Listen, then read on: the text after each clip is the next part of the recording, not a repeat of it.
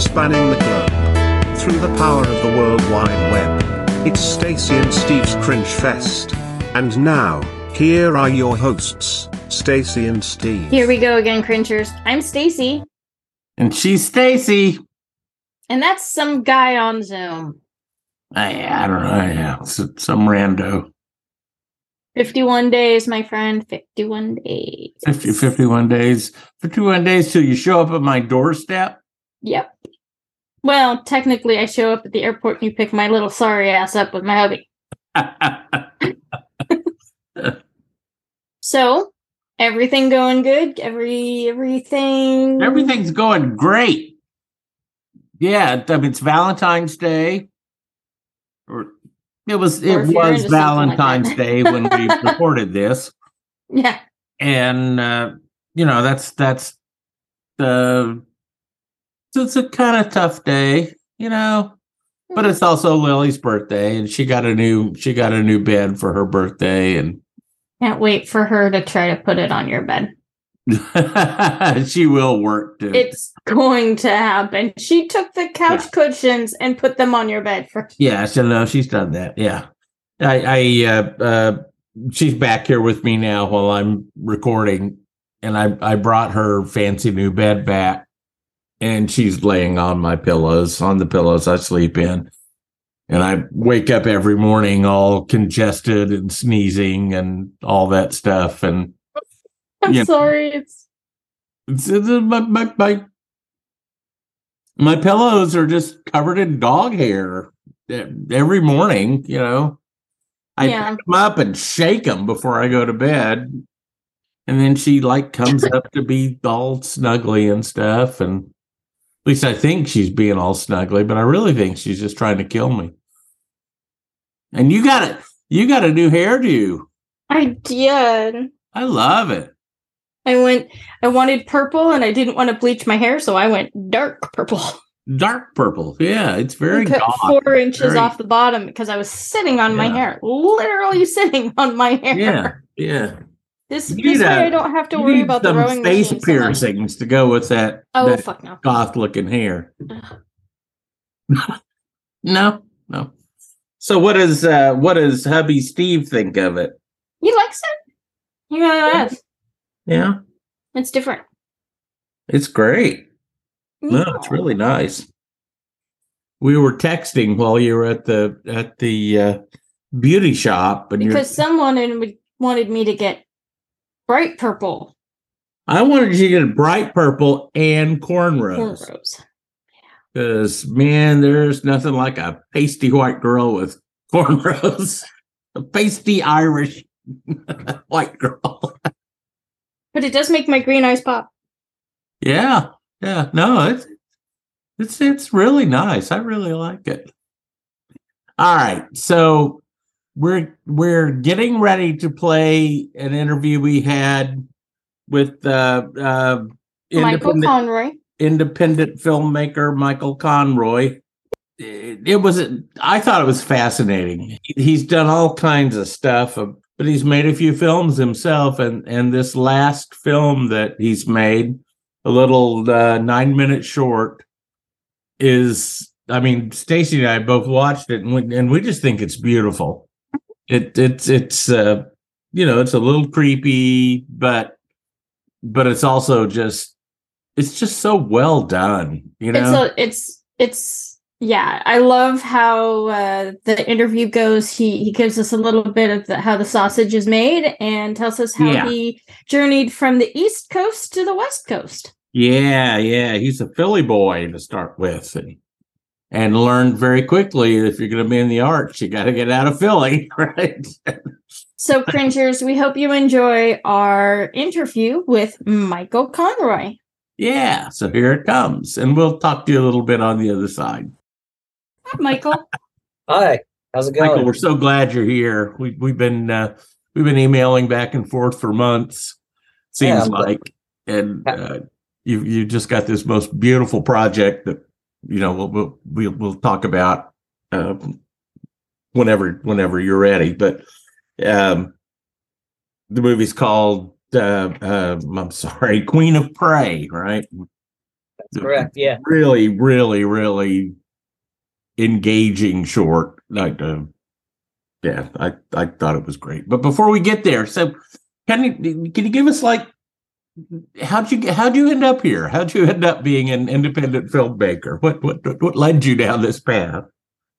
Well, I guess to start from the beginning. I was born in South Jersey. Okay. In basically the right in the heart of Philadelphia part of New Jersey, right. like 20 minutes east. Yeah. So my relatives are all kind of probably kicking, dealing with the Eagles losing the Super Bowl right now. Yeah, I'm in Delaware. That is the tone here. People are very upset. I lived in Kansas City, so I had to. Yeah. Hey, you know what? Like I'm not a huge sports guy. I watch the game because want to support the home team, but like it was a good game, and as long as it's not the Patriots or Cowboys winning, it's Cheaty Magoos. Yeah. I mean, yeah. So anyway, I wasn't underprivileged by any means, but Philadelphia, New Jersey in the 90s was not an artistic hub. Let's put it that way. Yeah. So, I watched a lot of like Disney film and blockbusters. But then when I was about 14, I think I saw Taxi Driver, and that's where it kind of clicked to me that it's like, I don't know, it's lurid, it's evil, it's just that just gritty. Kind of, yeah, it's not Disney. Like, no, it's definitely not Disney, but kind of like set my brain, it gives you that kind of hot, whenever those films you see, it's just like that just kind of clicks something in your brain. It's like that was probably I think the first film that kind of really did that. So yeah, from there I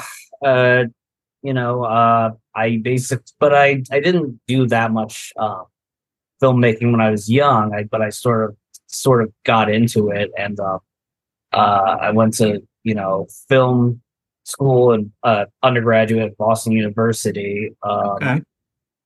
There I made some student shorts, which I still kind of like the best, and from there I got a couple of internships out in Los Angeles, and I decided to kind of stay out here. And from there, it was just, making short films when I had the money, and I work mainly as a freelance editor, but I'm also a editor for, my current gig is I'm an editor on this podcast called Man of the Year. It's doing really well. I've heard of that. Yeah. Oh, it's actually pretty good, pretty funny. So it is. Yeah, I recommend it to everybody, and it's actually I think helpful because it's all about making friends. It's just kind of helpful in these post pandemic kind of times. No, we understand. Yeah. We're only at I think 14 episodes at the moment. So that's the perfect time to go down a rabbit hole. Yeah. And I think honestly, it gets, in my opinion, it gets better as it goes along. It gets good when it starts, but it's like they really sort of get into form as they progress. Anyway, I guess to kind of lead up to the production of Queen of Prey, it was kind of found myself in kind of a bit of a dark point in my film career. Like I just turned 30. None of my post student films had really taken off. And what happened? And I was in a really terrible job. Technically it was technically I wasn't an employee. Yeah, it was a side hustle. No, it was more like a long-term freelance gig, and I think I was kept freelance because she was doing some kind of tax dodging. Like anyway, I don't know for certain. You don't want to pay those payroll taxes if you don't have. Yeah. Anyway, I was just kind of felt over the film industry, and then kind of the pandemic hit, and I sort of got to a point where I could just sit around and start rewatching some new films. I got into kind of like really down the art house rabbit hole in a way I hadn't before. I was sort of over film industries. I actually was at a point where when I would see anybody sort of have success in the film industry or a film do well, I'd be like, fuck them. I don't want to deal with it. I don't, but it's kind of like, pandemic gave me time to kind of, learn why I liked film again. I watched number of films like Harakiri, some of the Powell and Pressburger films, British, and it's just opened my horizons a little bit. So I decided to really kind of take out an SBA loan and a couple of small business grants, and kind of just do something where I would just let all the put all cylinders on fire and try to and also try to make something I was truly passionate about and not just what I think would do well with audiences. Because that was something I fell into after college, is like I started to make films that I think were okay, but weren't what I really wanted to do long run, because I thought they might. I had like a ties to a specific audience, or like I thought they might do well. But this is kind of really taking it back to refining rekindling my passion and doing what I want to do. It's art. So, yeah. Right? I mean, yeah. So we talked a little bit, mentioned you've been shown this movie at a film festival. So can you kind of tell us what's that like? I go to film festivals. I never understand how they come up with this collection of, here, I'm going to sit in this chair and watch 20 shorts. Great. That's very exciting. But how did they get there? Your guess is as good as mine. So I can't say, I'm not going to name names, but I was actually invited to be a screener for one film, and it's the way it works essentially is, you have your head programmers, but before you get to them, the film goes to someone like me, and I basically write a review and recommendation. And I'm not sure, I think the next step, they can take that recommendation for what it's worth, but it's ultimately up to them. And okay. So they kind of crowdsource the first cut. Yeah, that's what I can tell. Yeah. I mean, it's a lot. I mean, all film festivals have like literally any film festival worth its salt has got like at least like thousands of entries, I think. Yeah, I mean, I don't think there's really any big secret. It's just, making a film that, clicks with someone. So you were at the, what is it? Dances with Films, right? Dances with Films, yeah. Midnight Selection, yeah, which is kind of about, creepy, ghoulish type or like out there projects. That had to be a real experience. Is that on the East Coast or? So they normally is in Los Angeles, but this, for the one I went to, they did the New York version of the festival. Yeah, saw a lot of great films there. Really great community of people, right? So yeah, I have nothing but good things to say about them. Like the filmmakers, I like the programmers. Feels very supportive. That's where the art comes from. Yeah. We've talked to people that have made movies for $600. We've talked to people that have had some kind of major studio or production house backing, and it's all over the place, right? The art is still the art. It's still I think more and more. The more I make films, it's something I'm trying to get better at. Is like the most important thing you can kind of work on is, instead of trying to achieve what's in your head, focus more on achieving the best thing you can with the resources available, instead of trying to use those as like and you make kind of a poor imitation of what's in your brain, I think. Because, ultimately filmmaking is about, with some exceptions like Avatar, say, which, at that point, it's like, that's an animated film. It's like filmmaking is kind of the art of like taking the things from the real world, Yeah. and making them work. And I mean, you could argue that, no matter how much money you have, you're still limited by what actually exists in our world. Let's say you have an idea for a character, it's very specific. Well, you need to find an actor or, that can, actually exist in the real world. I think that's, something more and more, it's like you kind of realize the more films you make.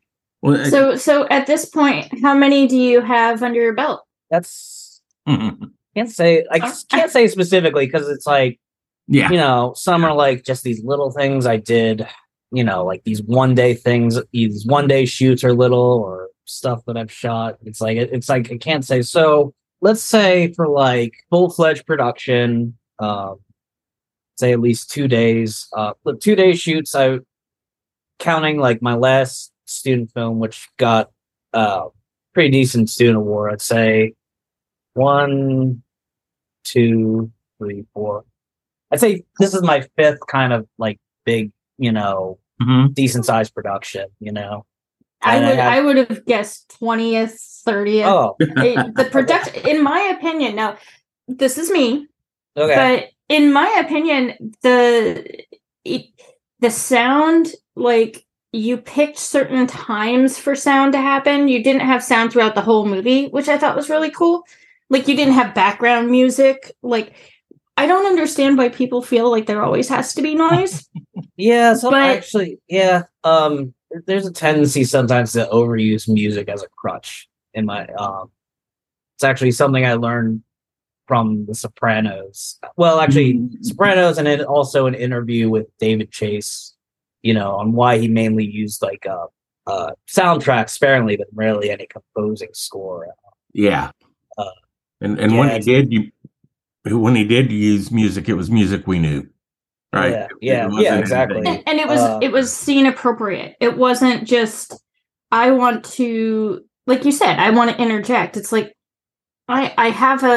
you definitely had a split where you knew where you were in the scene. You didn't have to have the frills. Yeah, I mean, I think it's just, it's a challenge as a filmmaker to try and make the scene work by itself. It's if you need music, it's probably something. If actually, that's something I kind of learned on the first big production out here in Los Angeles, which was one of the most miserable experiences. I mean, there's just, and obviously, my student film, I literally did almost everything myself besides the acting, and occasionally I had a guy doing sound, but this is my first kind of working with a crew, and I had no idea what I was doing. I overestimated, how inherently brilliant I was, but like one of the things was like, like some scenes some scenes were just not working. I tried to cover it up with music. So it's a lesson to kind of, work on. You got to learn that the hard way. Yeah. All right. Well, Stacy's dying. So let's talk about Queen of Prey. Cool. I loved it. I mentioned earlier to you before we started recording, I watched it for probably the 10th time this afternoon. And every time I see it, there's something else that pops out. Right. There's so many layers to this thing. Thank you. Yeah. Yeah. I've been to parties like that. And that's really how the party is you walk in, the rules get laid out really fast. Yeah. And then you're on your own. And I was like having flashbacks. I'm like, that was, and you didn't overfill the scene with people. All right. And so when you walk in, you're just assuming everybody's off doing their own thing. But you know that it's a large enough party because you get the sense of the entrance of this house. Yeah. I loved that. Well, thank you. Yeah. Just as awkward as any other party, right? Yeah, pretty much. Yeah. Yeah. It's sorry guys. Yeah. So that's, but also, I mean, I did want to have some kind of more explicit activity going on, but I was only paying the extras so much. You can't, I'm glad you didn't. Yeah. I really am. I because it, like I said, I've watched it several times, and in my mind, the movie was horribly explicit. And then when I rewatched it tonight, it was like, nah, I just filled in all those gaps. Yeah. I think that's an underrated art, I think Yeah. My other thing is like we're in a time period where like you can pretty much watch softcore porn on cable on on series on FX, there's like male frontal nudity, we kind of all know that I'm a millennial, we're a generation of porn addicts. It's like, you don't need to be super explicit or dwell on something. It's like naked lady, fancy party. This is a sex party. Okay, Right. we're good. Yeah, we got it. Right. Yeah. Right. Yeah. And the dialogue was great. It was real dialogue. It wasn't a whole bunch of frills. I mean, he got shot down. The next lady asked, that when and again, I thought that this was way further in your career because you didn't do the things. I mean, there was real life. So, I mean, no, sorry, no, go please. Well, I'm glad to hear it because I tried to kind of really try to, my favorite films are ones that don't over explain and kind of trust the audience's intelligence. So, that's kind of what I tried to do with this film as best I could. I think it's also good, I don't know where I was going with that. Next question. Next question. So where'd you find these actors? I did, kind of look up the principal actors, and they don't seem to have a lot of history, but they were so good. I mean, they were all just perfect for their roles. Is that just being in LA? Well, There's actually, just the regular casting network type. Yeah. I also pay them not a lot, but an okay amount for their time. So I mean, that's going to help you get better talents. I don't know. It's honestly the number of talented actors. It's kind of ridiculous. I mean, you have to figure there's like hundreds of thousands of actors. Kind of, which is, both kind of good and bad, in different ways. But like, it's a lot of them are actually pretty talented and at what they do. So, and I've been lucky enough to. I mean, I'd say lucky, but I think sometimes if you just look hard enough and hold what you're trying to hold your casting to a high enough standard, you'd be surprised what you can find just through your basic casting network. Big time movies. Whether it's Marvel or whatever plays at Sundance or Cannes, it's like, and it's like the same. And we have this industry where it's basically we're using the same 10 or 20 people over and over again for every role. And sometimes I think just with the number of with how many actors there are, it's like, I understand why we do it from a, because star power still has, sort of, monetary guarantee, at least to people think it does for investors. But, it's kind of a shame just how many talented actors there are and like, why, could probably, use a lot more of them, I think. So your plans for this current movie, should people be looking for it at their local film festival or? What I would do if you're interested in following is follow me on Instagram. Okay. It's definitely worth watching. Like I said, it's worth watching Nine Dogs. Yeah.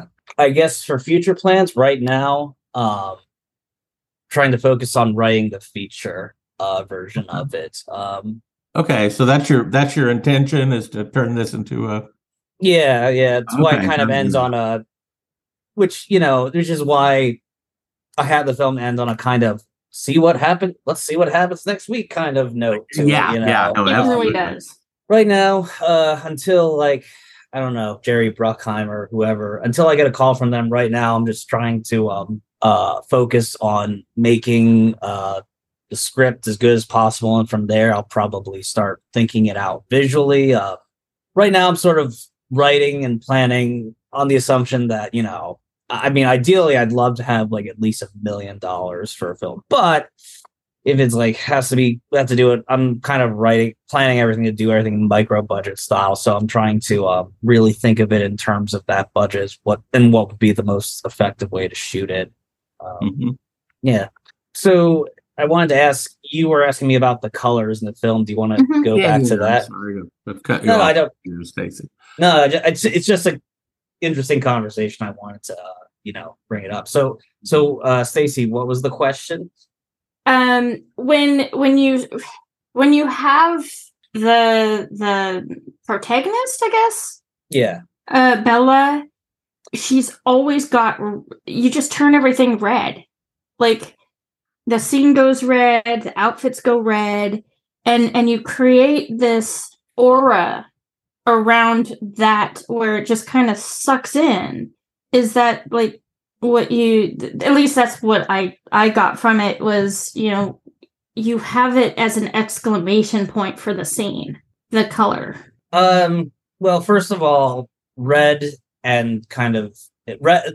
My two favorite colors are crimson red and the kind of deep lush green. Is sort of a toss up between them. But I mean, I think one filmmaker, Nicholas Winding Refn, Danish guy. I could be mispronouncing, which case I'm sorry, Nick, if you're listening. I apologize. But he talked about red being the most organic color, and it's like, yeah, it's both kind of like, it's got this kind of element of both being beautiful but dangerous, which is, kind of probably, and her whole motif of red is a little bit of a callback to like that biblical woman in scarlet, type of thing. So, yeah, that's kind of the motivation there. It's supposed to be kind of the idea that she's both attractive but dangerous. She certainly came across as both. Yeah. As far as what you mentioned, you asked me earlier what like if there was some kind of theology to it. There is. I don't want to give it all away, but I was kind of operating under the idea that there's a mixture of like being a vampire, succubus, Mesopotamian goddess of fertility, Ishtar, and I'm sorry, I was just like that. I went Mesopotamian or Sumerian, and I just started going down a rabbit hole of those two specific. Yeah, because it is very visceral, and you hint at it, like it's visceral, but there's just a hint. Like I love it. Yes, I'm fangirling out. I love it. Thank you. I love the protagonist because the whole thing just makes you just fill in the blanks in your own head.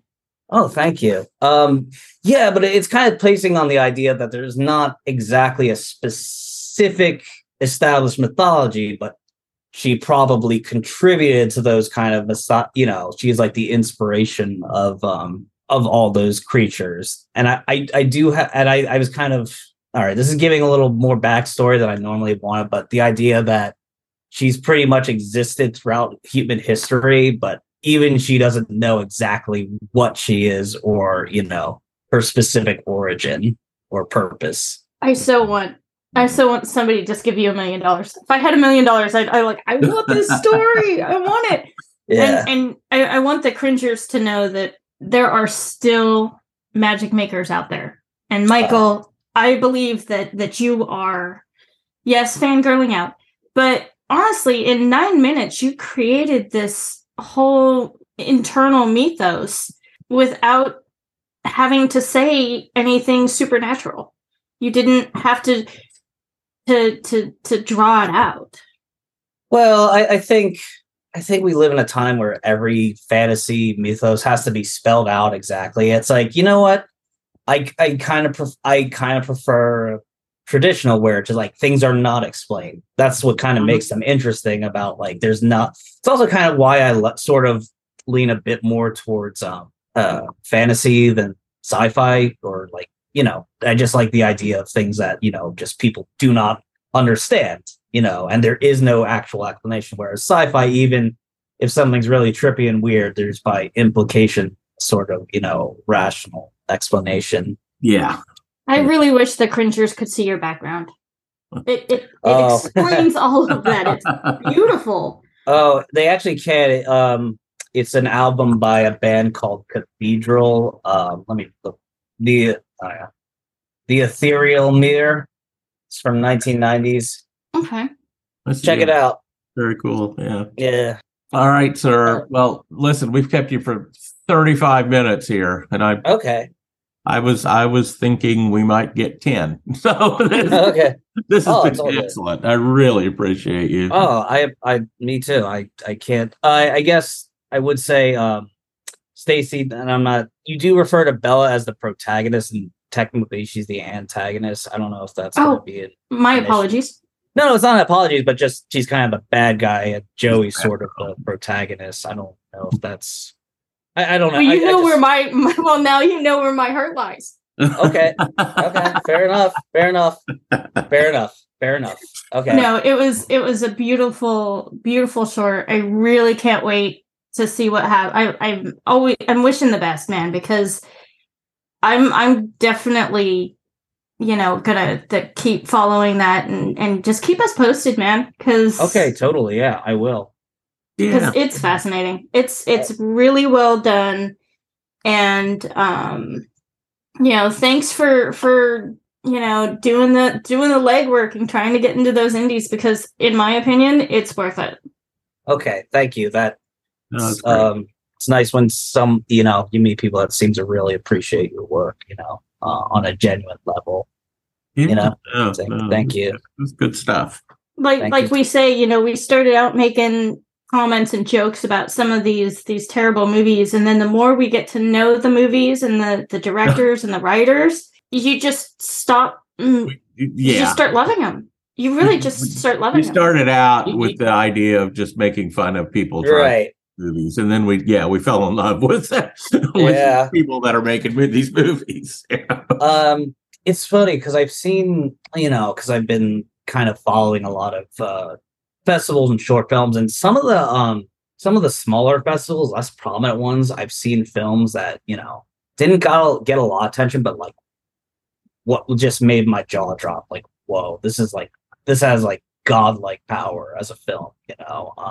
So yeah, I guess I'd encourage your viewers listeners rather to, you know, check out some of these, and, you know, lesser tread spaces. You know, you'd be surprised you'll find some like real gems, you know.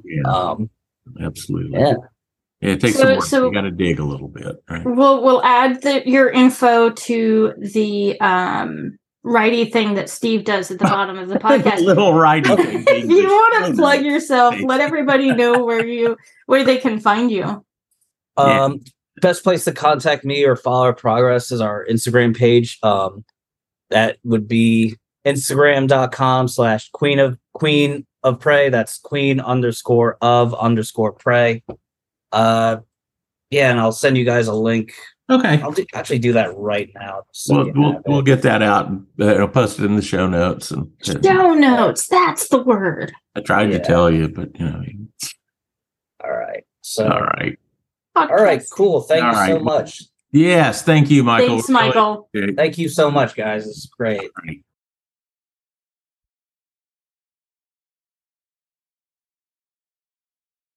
Okay. Ooh, we're back.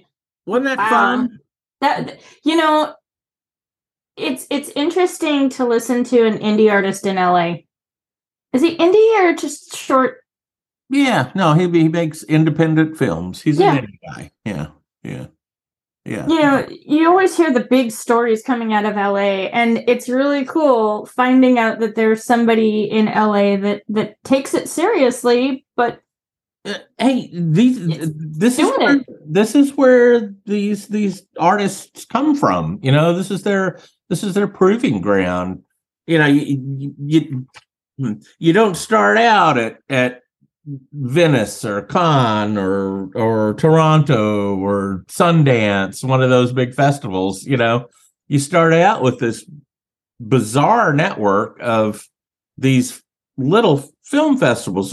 There's one here, you know, here in Rehoboth. There's one here, but I'm sure there's one in Rehoboth Beach they may have 20 or 30 movies, you know, and I love them. I just love to go see. I mean, honestly, you find some cringy stinkers, and you know, some of them, but most of these are great movies. They're like Michael said in our interview, it's art. You know, he's an artist, right? He's not. Although he has a good commercial kind of sense about him, the commercial sensibility, right? But I'm just blown away by anybody that can create, you know. Yeah. It's like when you look at something on the wall and your brain goes, "Oh, that looks like a really cool Mona Lisa," and then you try to sketch it out and it looks like a fucking pit bull. Yeah, dogs playing poker, you know. Yeah, not even that good. like you see something beautiful and then you try to recreate it, and even your mom doesn't know what you drew. I need to know more about that. I don't know. That's Michael is definitely one to watch. I drew things on bathroom walls that my mom wouldn't be happy about, but what is this your mom didn't want you to? No, Michael is definitely one of the ones that we're going to keep in touch with and watch. So thank you again, Michael Conroy. That was super fun. The time, it flew by. That was awesome. Even though Stacy fangirled out so much, I had to text her and say, "Come on, Stacy, you're fangirling out." I have, when it comes to the imagine the way that it was portrayed is not something that that is something way more advanced. And I wanted to know, and he did. I didn't hear questions. What I heard was, "I love you. I love your movie. It's so good." Anyway, cringers, until the next time, keep that other than guessing and never be afraid of clicking on that fucking movie, because you don't know if we're going to have you on the podcast for your short films. We might just fangirl out about your short film. You're not going to get hard questions from us, by God. They're not going to be driving hard questions. This is not Meet the Press. This is the Cringe Fest. This is Meet the Stacy and Steve. Yeah, right. All right. Good night, everybody. We love you. Loves you.